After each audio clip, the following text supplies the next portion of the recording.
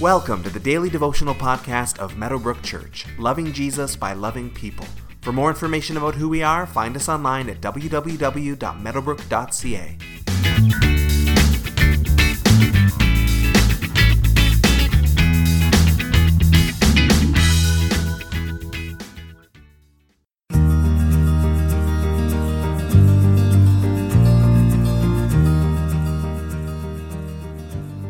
If I picked up a fiction novel in the bookstore and the first words in it were, get 1 cup flour, 2 tablespoons of sugar, 3 eggs, etc., it would probably be a bit confusing.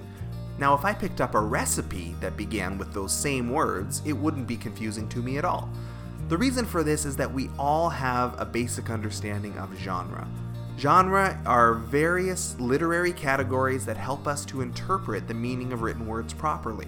So we know, even just instinctually, that a recipe is different from a novel, which is different from a poem, which is different from an email, which is different from an instruction manual, etc. Understanding genre helps us to understand what the author is saying to us. Ignoring the genre is a common mistake that people make when they read the book of Revelation. As we mentioned previously this week, Revelation belongs to the apocalyptic genre, just like sections of the books of Daniel and Ezekiel and parts of other biblical books. Obviously, Revelation reads differently from other biblical genres, like the narratives of the Gospels, or the poetry of the Psalms, or the letters of the New Testament. Understanding the genre will help us to interpret God's Word better. Another common mistake we make with the book of Revelation is overanalyzing the symbolism. Remember this fairy tale from our childhood. Little Red Riding Hood skips off to grandmother's house with a basket full of goodies. Now, the girl represents feminism, while the basket represents all of our hopes and our dreams. The skipping represents our journey through life, and the grandmother represents comfort. Now, did we read this fairy tale that way as children? Of course not. It was just a story. It was a tale. It had a moral. It was a cautionary tale warning us about talking to strangers. That was the main point, to teach a lesson. Likewise, apocalyptic literature in the Bible also has a main point, to encourage God's people. Because most people today in the church view the book as futuristic, we tend to overanalyze every little facet of the book. We're trying to mine it for clues to help us tell the future or to read our current climate, which is something that the author never would have intended, nor would the early church audience who received it have ever considered. And as we will see as we go through the book, when it's truly crucial for us to understand a symbol that's found in Revelation, John actually just interprets it for us and tells us what it is. Another error we make when we approach the book of Revelation is missing the connections to the rest of Scripture.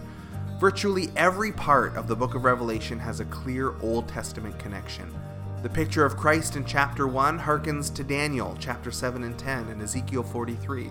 The sacrificial lamb of Revelation 5 ties into the Passover lamb of Exodus 12. The beasts of Revelation 13 remind us of the beast of Daniel, chapter 7. The heavenly creatures of Revelations 4 sound an awful lot like the heavenly creatures of Ezekiel chapter 1. Making these connections will help us to understand what the author John was trying to get across to us.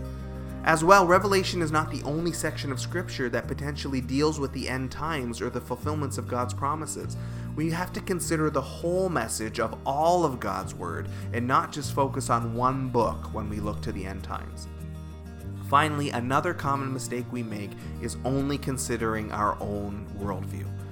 While I was on a ministry trip to Africa many years ago, I was chatting with several pastors in a discussion, and we started talking about the end times. They informed me that the 4 horsemen of the apocalypse were certainly ravaging the world. This comes from Revelation chapter 6.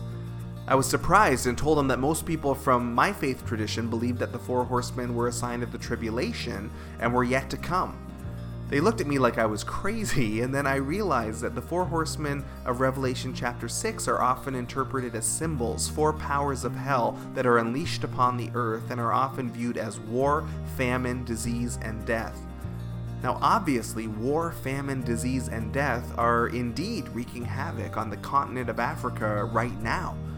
Now, whoever may be right in this particular interpretation of this particular passage, these African pastors were certainly justified in how they were viewing that section of Scripture. It was incredibly eye-opening for me and a crucial reminder that our personal worldview always shapes our interpretation of God's Word. Being safe and secure in Canada caused me to look at Revelation chapter 6 very differently than these Africans who were growing up in a lot of persecution and famine and death. Having an open mind is always a good idea when we approach Scripture, as our view and our worldview may very well not be right. These are some of the big things that we can watch for as we work our way through Revelation starting on Monday. By being aware of these common mistakes, we can hopefully avoid them, or at least notice when we're making them, so that we can seek out a cleaner and purer understanding of God's Word.